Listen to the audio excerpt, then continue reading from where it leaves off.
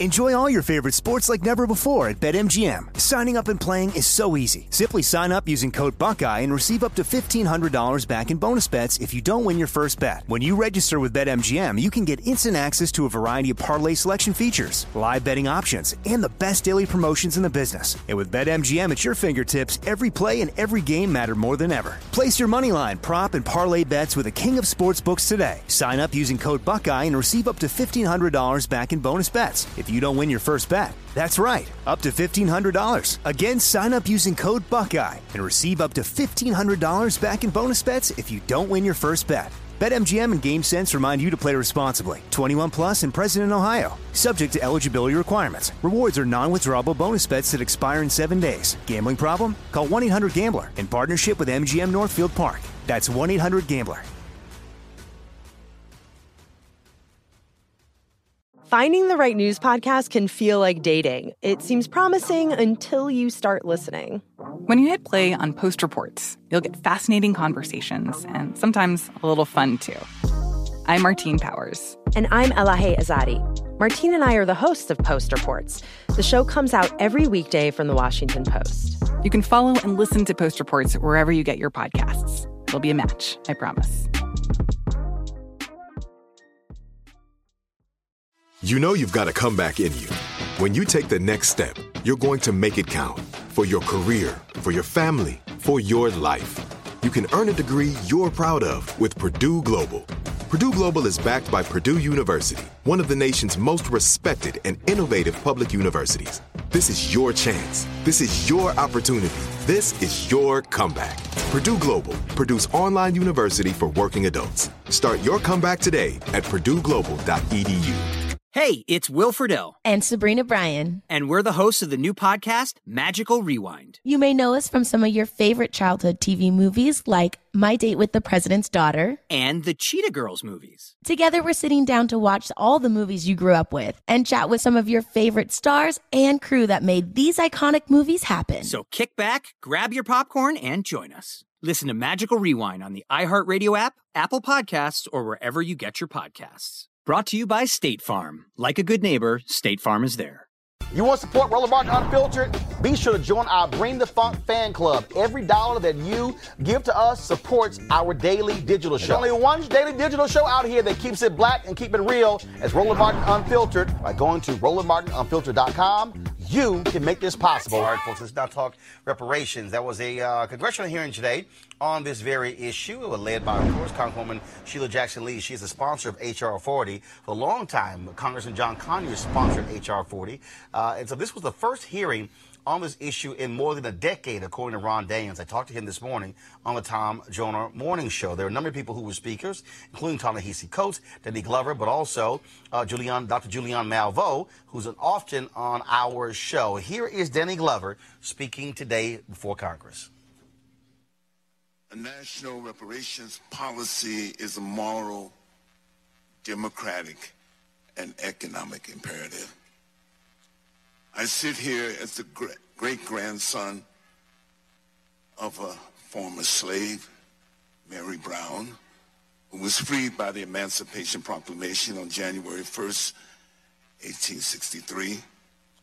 I had the fortune of meeting her as a small child.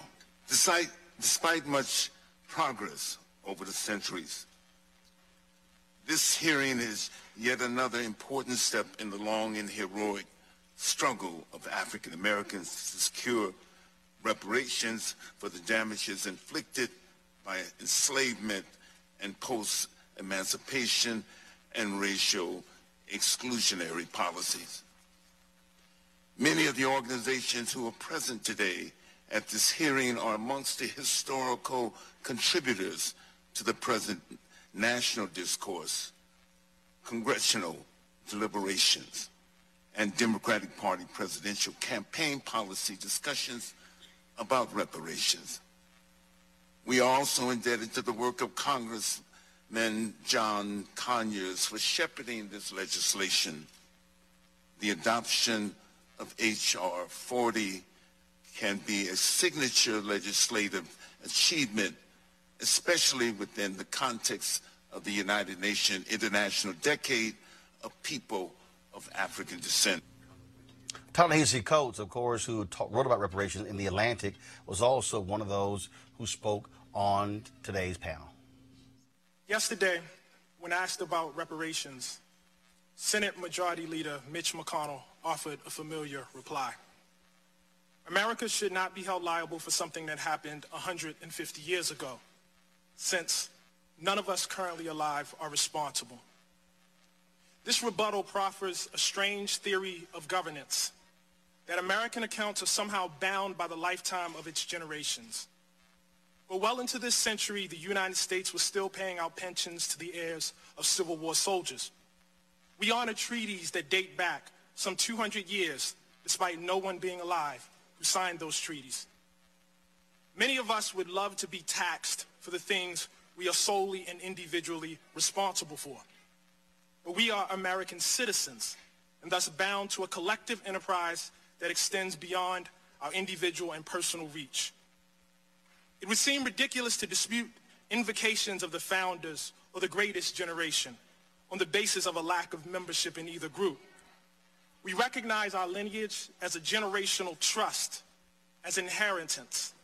And the real dilemma posed by reparations is just that, a dilemma of inheritance. It is impossible to imagine America without the inheritance of slavery. As historian Ed Baptist has written, enslavement, quote, shaped every crucial aspect of the economy and politics of America, so that by 1836, more than 600 million, or almost half of the economic activity in the United States, derived directly or indirectly from the cotton produced by the million-odd slaves.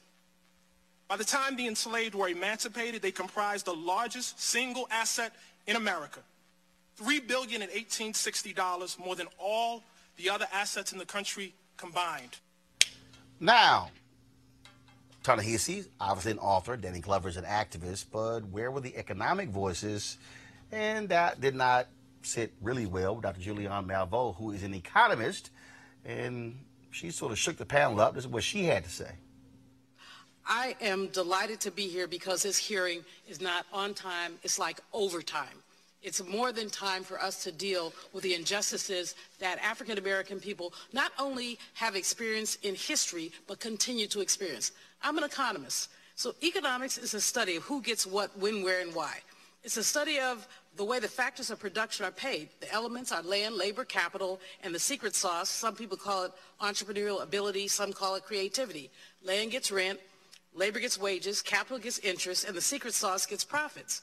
But the work of predatory capitalists is to figure out how to extract more from the factors of production toward capital and away from people. And we've seen that in the past 3 decades with our own economy, but more importantly, enslavement was about the devil's work of predatory capitalism.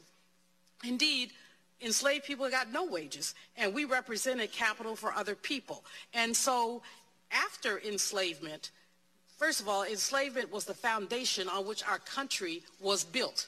So anybody who says, well, I didn't have any slaves, no, you didn't have to have any. What you had to do was experience them, enjoy the fact that they were here, enjoy the fact that their labor made it possible for there to be a Wall Street, a bond market, and all of that. But beyond that, the post-enslavement case for reparations can be made by examining racially hostile public policy and government complicity to white supremacy. All right, folks. Now, what was real interesting about the panel is that, I mean, you had folks like her and Ta-Nehisi and others who were there, invited by Democrats to speak. Then the Republicans, press play. That this is not exactly true. Mr. Glover mentioned all of the studies and books that have been written on the subject. I would argue, in fact, that in the 10,000-year history of slavery on every continent, there is not a single example of slavery that has been more studied than slavery in America from the 17th century to the 19th century. So it is actually not true that we have not told the truth, that we don't know our history. Moreover, in the past 50 years, if we're talking about what scholars in America, in the American social sciences, have directed their attention towards, it is hard to find a subject on which more books have been written that has been more studied than racial inequality. Thank you. Thank you for that. Mr. Owens. Well, there's a difference between what somebody said was being studied and then what really was done. Okay, so then, of course, you had this dude, Burgess Owens. Okay, y'all, here are his credentials. Former NFL player, Fox News commentator. That's the best Republicans could come up with? Press play. The greatest legacy from my dad, who served in World War II, came home, could not do his postgraduate down in Texas because of Jim Crow laws. So put out a lot of letters, ran across a box when he passed away of hundreds of rejection letters. He used that as motivation because he eventually got to Ohio State where he got his PhD and went on being a very successful entrepreneur, college professor, researcher, and someone who's very proud of our race. He reached back to his very last days to the young people, giving them hope that this country, they can succeed, and if they really wanted to, and if they pull themselves up by their bootstraps, worked harder than the next guy. That's not a racist deal, guys. That's the American way. We work harder than the next guy. Greatest legacy from him was my belief that I would do everything I could to make sure he was proud that I held his name. The greatest thing for my mom, for my dad, is I never, ever even thought about disrespecting Mom. Okay, I don't know what in the hell any of that got to do with what in the hell they were talking about. I just don't, whatever. All right, let's introduce my panel, folks. A. Scott Bolden, former chair, National Bar Association, Political Action Committee. Monique Presley, legal analyst, crisis manager. Mark Thompson, host Make It Plain. Mark, of course, was also there in the hearing today. Mark, what was interesting, again, I don't even know who the hell these two are. Okay, and so here you got this dude, Burgess Owens, his whole pull yourself up by your bootstraps, as if 400 years did not exist. As if you do not have undeniable data that shows redlining. See, they keep talking about, obviously, 150 years since slavery ended. Well, what took place in 150 years? What took place after Reconstruction? What still takes place when you talk about the home foreclosure crisis and the subprime loans as well? 53% of black wealth wiped out because of homes. And so, what planet were they really on? Well, thank you for having me, by the way, Roland. Good to see everyone. There's a reason why you haven't heard of them, because they were handpicked by the minority members of the committee. And in some of the other interactions, you saw them refer to these individuals by first name. Obviously, they have relationships. If the four of us decided to be black conservatives and Uncle Toms like they are, we'd be big fish in a small pond. And that's how you make a name for yourself. I even engaged the young man, Coleman Hughes, because we were on a panel together on another network. And because he keeps saying that we shouldn't get individual checks. And nobody was really making that argument at the hearing. In fact, when in COBRA, the National African American Reparations Commission, they've been talking about some of the economic things that you alluded to, and maybe we'll get into that a bit later. And I said, Coleman, why don't you stop saying this thing about this individual check? But it's a red herring to inflame the right wing and fearmonger whites that we're coming for their individual money. And that's the only role they play. Their argument was completely feels like a welfare check. That's right. That's the code language. Right. And that's also in our panel is Michael Singleton, who is a contributing host to Consider It on the Vox Media on Facebook. Good Morehouse man. So but this is why I tell people all the time you have to understand what the game is, Scott.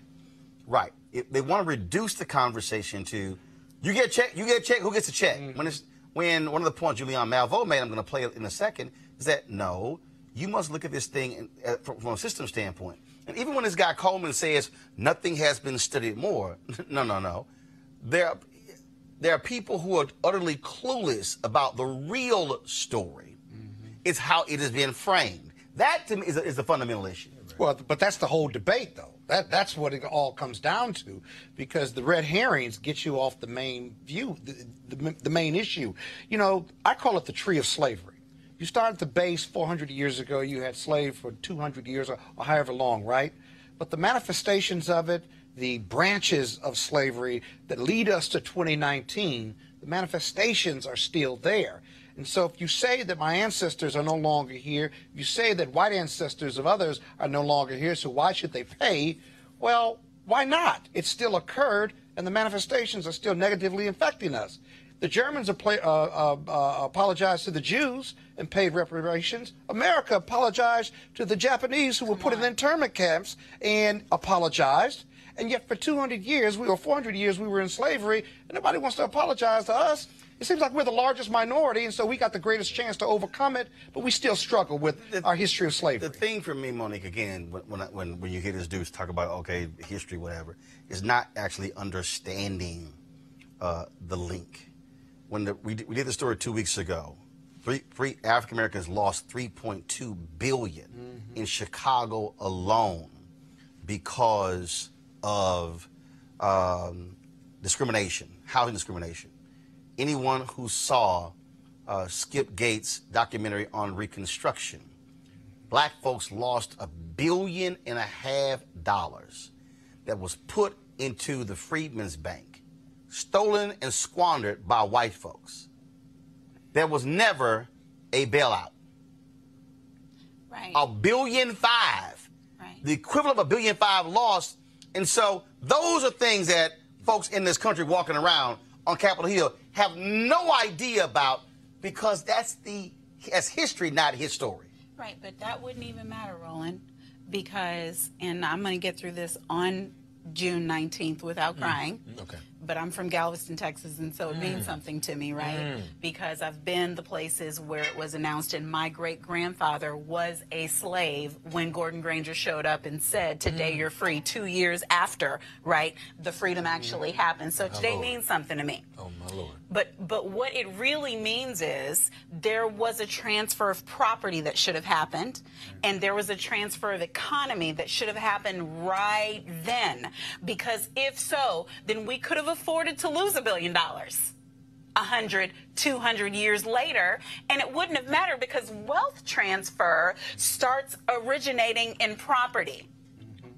That's what this country is about. You're talking about wealth. I'm talking about wealth. I'm not talking about being rich. I'm not talking about money bags, money bags. That's right. I'm talking about wealth transfer, where when you die, there's something that goes to your children, whether you had a dime in the bank or not. They automatically have a leg up. And the history that brother was talking about, yeah, we studied it.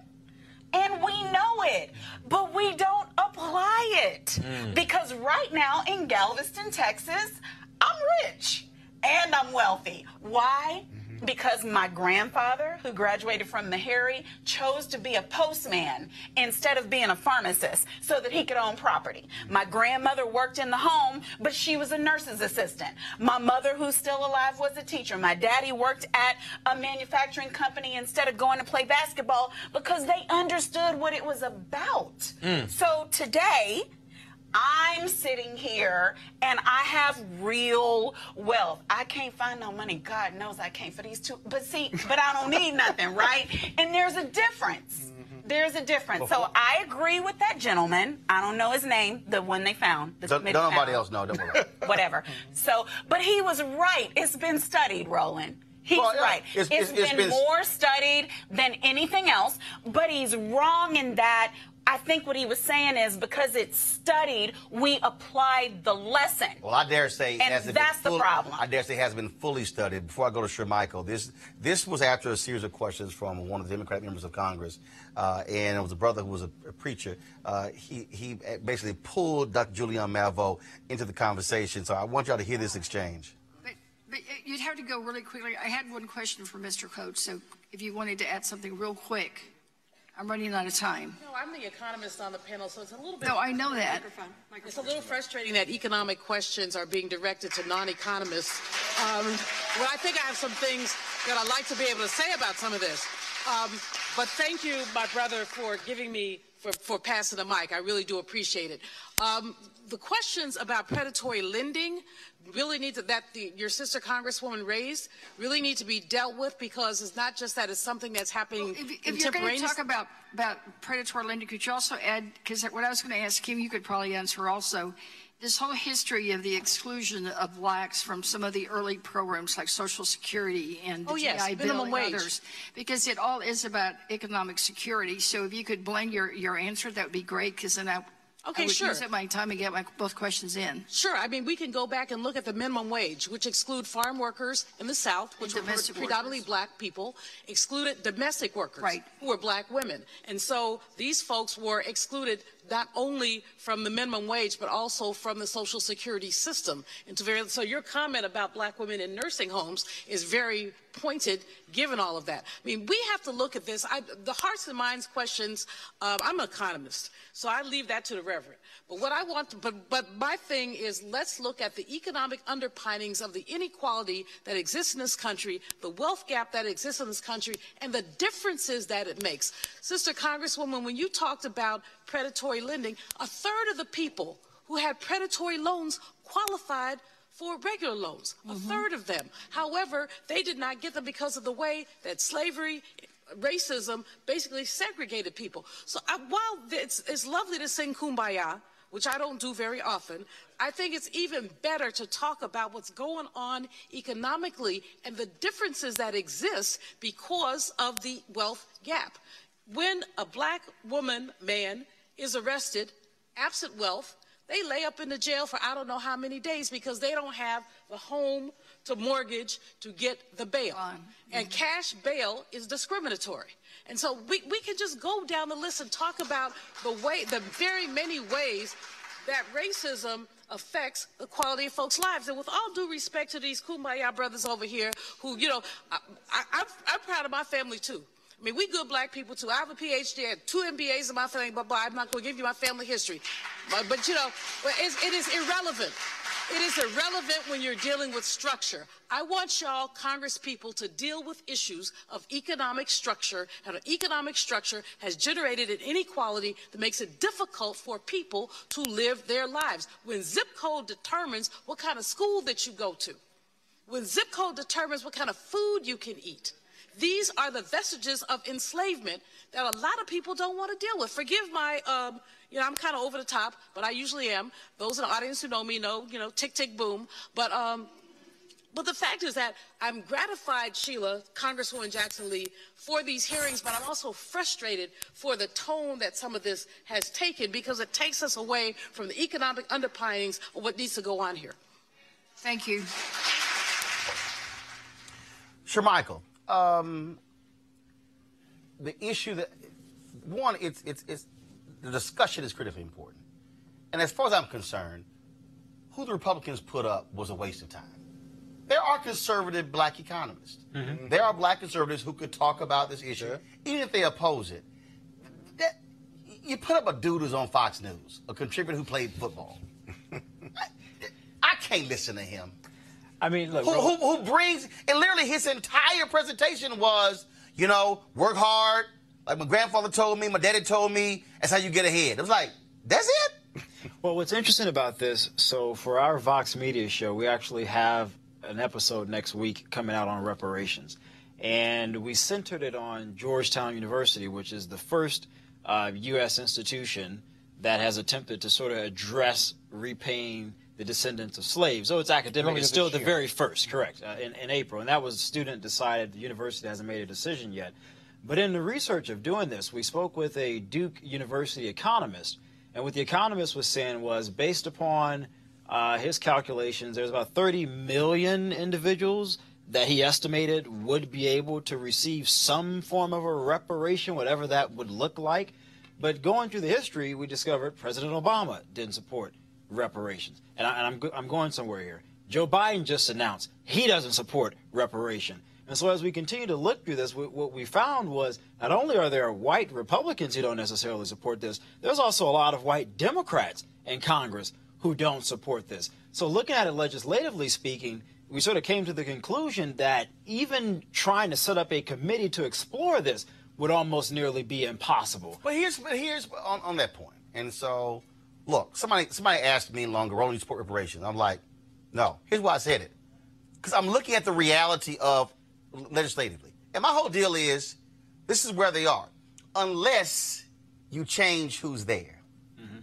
That's the key. At the end of the day, I can make the economic and moral argument. Okay? Why it makes sense. I can go through the history. I can lay out all the facts. It still gets to the question of, will it pass? We're not even at the point, as far as I'm concerned, of having a count to vote discussion. The problem here, Mark, is that we have folks who actually, with all the books and all the studies being done, don't want to contend with dealing with this very system and how it was actually capitalism was created by slaves. Okay? America had no economy. Read Gerald Horne's book on the American Revolution. Read all these books to understand cotton, to understand these things. The reality is you have this system. And it wasn't just for 243 years of slavery. It was 92 years of Jim Crow, slavery by another name. And so when you start breaking all these things down, we have people in this country who don't want to even own up to the reality that white soldiers walked out of World War II with the GI Bill, could go to any school they wanted to, bought homes in the suburbs, all kind of stuff like that. Well, black soldiers literally could not. That ain't slavery. That's 40s, 50s, 60s. Fair Housing Act wasn't passed till 68. So if the Fair Housing Act was passed in 68, April 68, and you know it takes really 5 to 10 years for law to jail, if you will, we now in the 80s. Yeah, well, that's why this is a new and updated H.R. 40. It's H.R. 40 2.0, really, because the original Conyers bill was going to do a study of slavery. This is a study of, everyone stipulates slavery existed, but this is a study of what form reparations would take, not only for slavery, but for slavery's vestiges, which includes lynchings, Jim Crow, segregation, lack of access to capital, being left out of Social Security, Homestead Act, GI Bill, Fair Housing Act, Voting Rights Act, and the current criminal justice system, which includes modern-day lynchings of police violence and mass incarceration. All of that is included in this, and what the two Republican Uncle Toms were not willing to say out loud. No need to call them Uncle Toms. I don't believe in name calling. Just say we disagree with it. I apologize. That's just my thing. I don't believe in Uncle Toms, sellouts, coons, N-word. I can say they black conservatives who are wrong. But I didn't call them coons. I know that. Go ahead. Hold on, Monique. Now finish your point. Finish your point, Monique. Okay, so the point is, what they refuse to acknowledge is that there are vestiges of slavery that still exists. Every form of racism and oppression that we continue to deal with is a vestige of slavery. He mentioned the tree. The term we've always used is vestige. That's the same thing. And so that's what this bill would address and what form reparations would take for all of this inclusive. Monique. Right, and everything that he named is accurate, but everything that he named was related to a physical manifestation of slavery. And when Dr. Anita Phillips was on here, what she talked about is the way that slavery has embedded itself into our DNA code as people of color, and how we have suffered psychologically, how we have suffered mentally, how we have suffered socially as black people because of things that happened during slavery that now are a part of our psyche. It makes it less possible for us to succeed. Even if we had certain things that were a grant and a given to people who were not black. So for me, if somebody asks me if I support reparations, I don't know how I say I don't. We have found our way to the moon, right? In this country, haven't we? What do you mean by that? What do you mean by that? We've gone to the moon. We're smart. Oh, yes. I'm sorry. Go right ahead. So we can't figure out how much you get. I mean, it's not you get a car, you get a car, you get a car. I get it. Right. My point is, no, but here's the thing. It's one thing to say we don't have a legislature to get it done. It's another thing to say we don't have the right president. We didn't have a black one. What do we need, a horse? It's one thing to say, come on now, that it's a hard thing. We in this country do hard things. It wouldn't matter if we got it wrong, Shermichael. It wouldn't, because if we got it wrong and he received something and you did and I did, now I don't know about your ancestors, I'm just saying, and you got something, now listen, okay. What, just because I'm light-skinned, did I get less? I'm saying a little sketchy. Yeah. You and I both, we're not. That's 100%. racist. That's racist. But my point is, hell, give me $1,000 and let's move forward and figure it out again. No, because the argument, Roland, that people are trying to make is that we shouldn't get anything. Oh no, I understand that. That is garbage. And Scott, what Scott That's Michael, not true. What bothers me again is when, and again, look, game recognized game. If you want to have this conversation and it stops at 1863, but I can't ignore what took place with the Great Compromise of 1876, right? And it became the Great Compromise, actually the election of 1876 and the Great Compromise of 1877. I can't ignore where literally black folks, and Julianne talked about it, I didn't play it, the black folks she talked who were run out of town. Black people who literally left land they owned. That's right. Black people who were so oppressed by racism and bigotry, packed their stuff up and left Mississippi and Alabama and Texas and Arkansas, left land. I can't forget and went north. If they didn't, they went north. All right, I can't forget the black folks who also had the land stolen by racists. The history, see, where the study comes up, where I think Homeboy is wrong, is that if you actually study black folks since actually 1619, what you will see is bootstraps, pull down. Yeah. Pull bootstraps up, right. Pull back down. I can show you a line from 1619 to present day where black folks pull bootstraps up, pull back down, and the last big pull down was in 2007, 2008 with the home foreclosure crisis when 53% of black wealth was wiped out because of that. That was black folks bootstrapping up. That's actually been our history. When we have done that, got pulled back down. That's a good point. Calculate all the bootstraps coming down, up, and down. Monetize it, right? That's a number, or a series of numbers, if you will.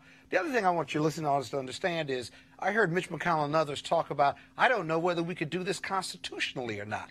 Are you kidding me? This is an allocation. Well, hell, you it's a budget. Just gave $28 billion. Just gave $28 billion to farmers who got screwed by the tariffs. And hell, that wasn't even a vote.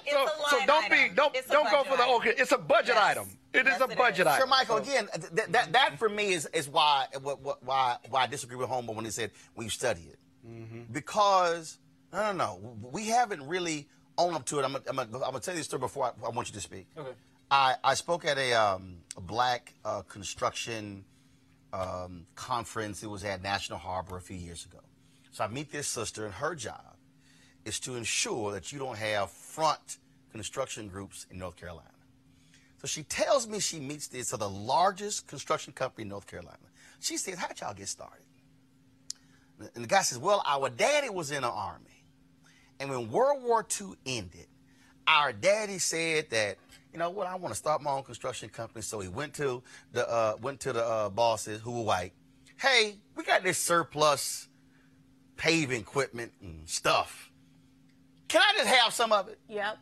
And they said, yeah. Whatever. Homeboy leaves the Army with a government handout. Yep. Starts a construction company. Builds it up.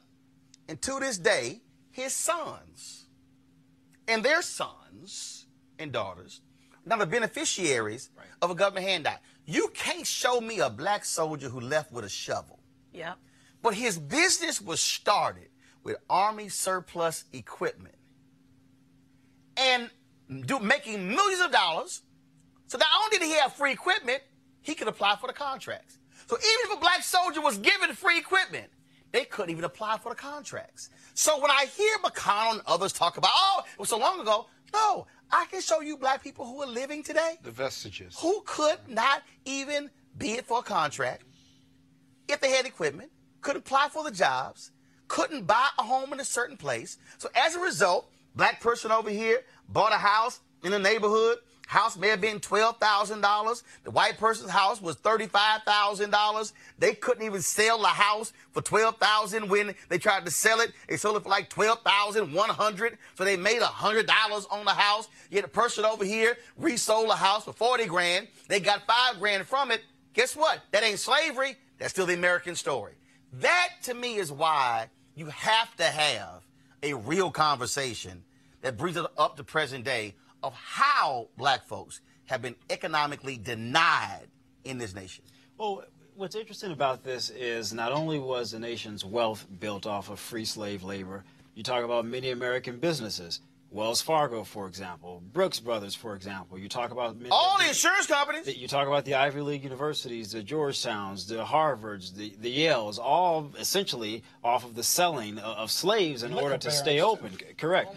So I think this is a very nuanced situation that I don't think a lot of politicians, just to be honest and frank, aren't really interested in learning more about, which is why I do agree that we need to have some type of a committee to explore this further, because I think there's this sort of understanding that, oh, it's just going to be free checks, we don't want to do that. Well, this is a far more complex issue that we need to address. And I don't know any black person who's saying, I want anything free.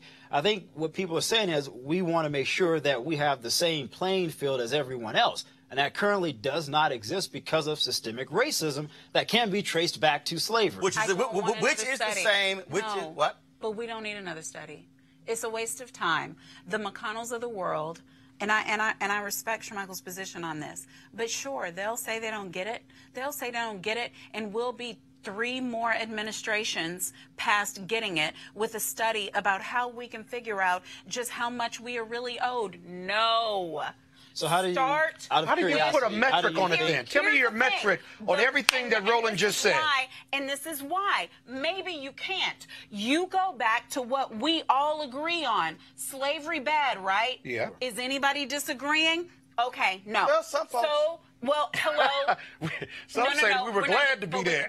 But you know what? And even still, because, Scott, you and I, as lawyers, we know that if you keep people against their will and you force them to do labor for however much time, there is a very easy system, a calculus for what they are owed for that. And then we, from there, figure out, oh, okay, you kept them from that, and then when they were freed, they didn't get property. Oh, okay, and they didn't get property, and when they got money, they couldn't get a bank loan. No. Would you? We have to start. Scott, go. We have to start. Scott, go. Right. Well, would you take 40 acres and a mule? Which is another broken promise America made to people of color, or black people rather? Here's what I am Would you take it today? Hell yes, give me my 40 acres right now. I'm not saying I'm finished because we have a constitution, right? So I can still sue, I can still ask for more, I can still re-legislate, I can still elect people like you.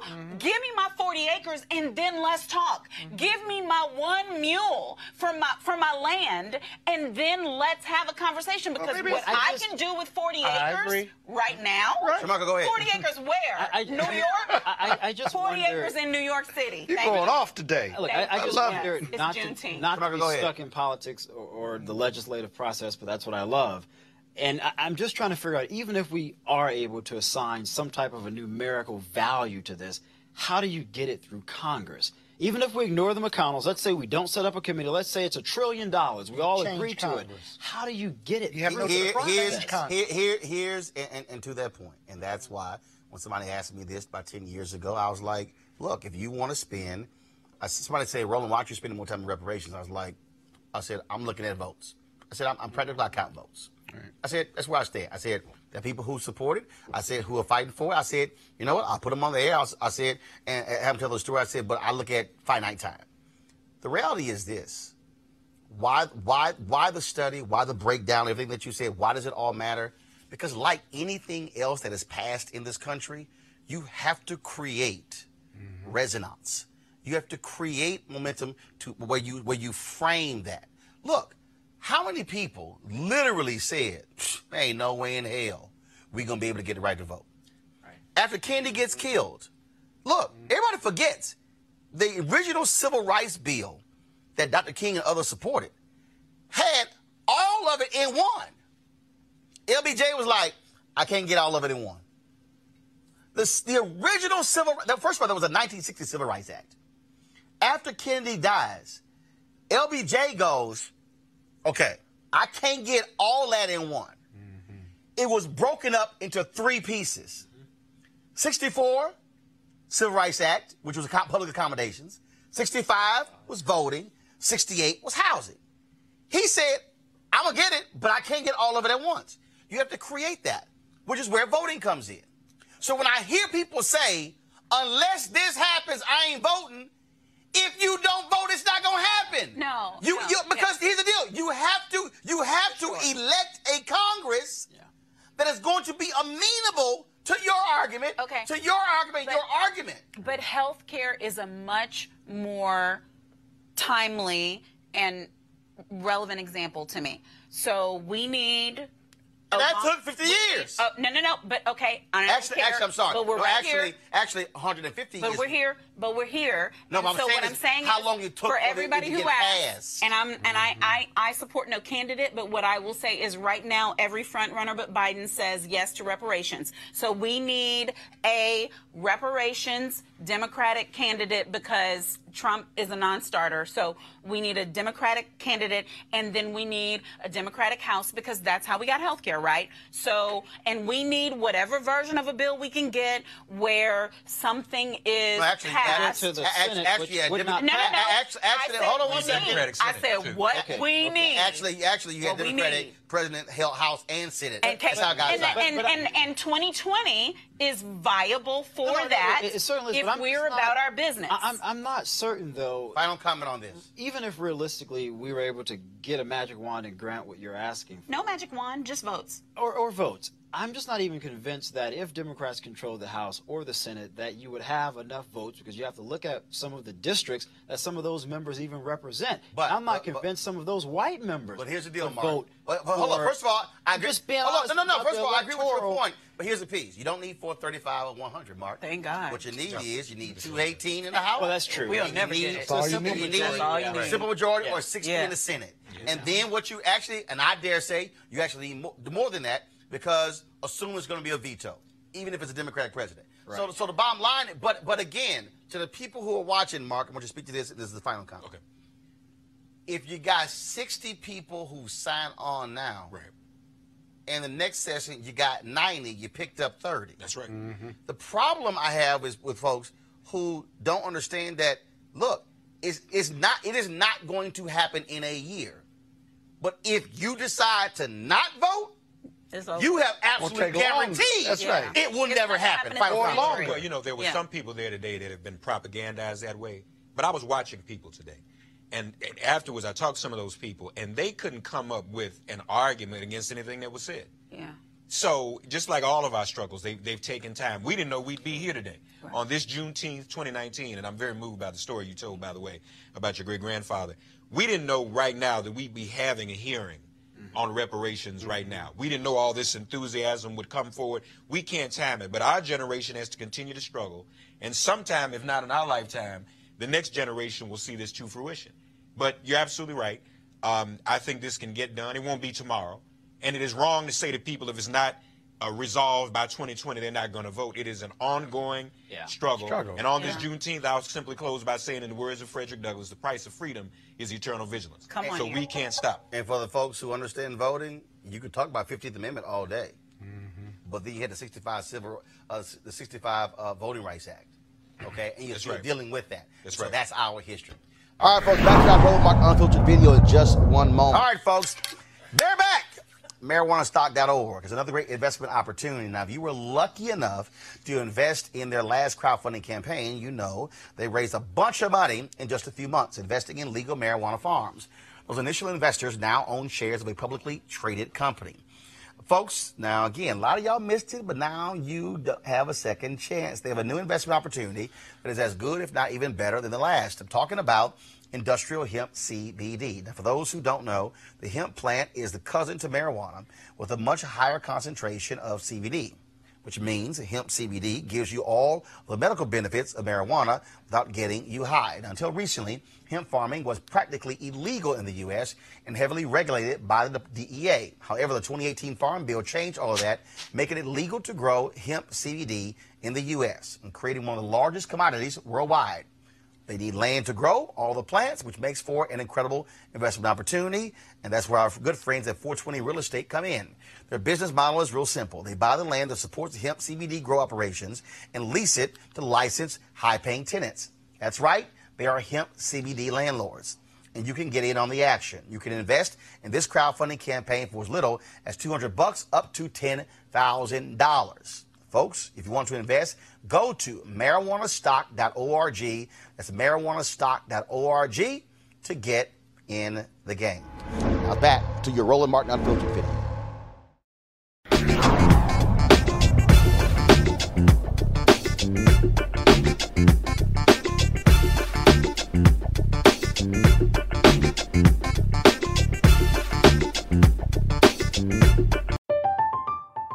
I'm Katya Adler, host of The Global Story.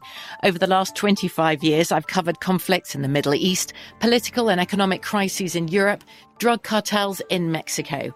Now I'm covering the stories behind the news all over the world in conversation with those who break it. Join me Monday to Friday to find out what's happening, why, and what it all means. Follow The Global Story from the BBC wherever you listen to podcasts.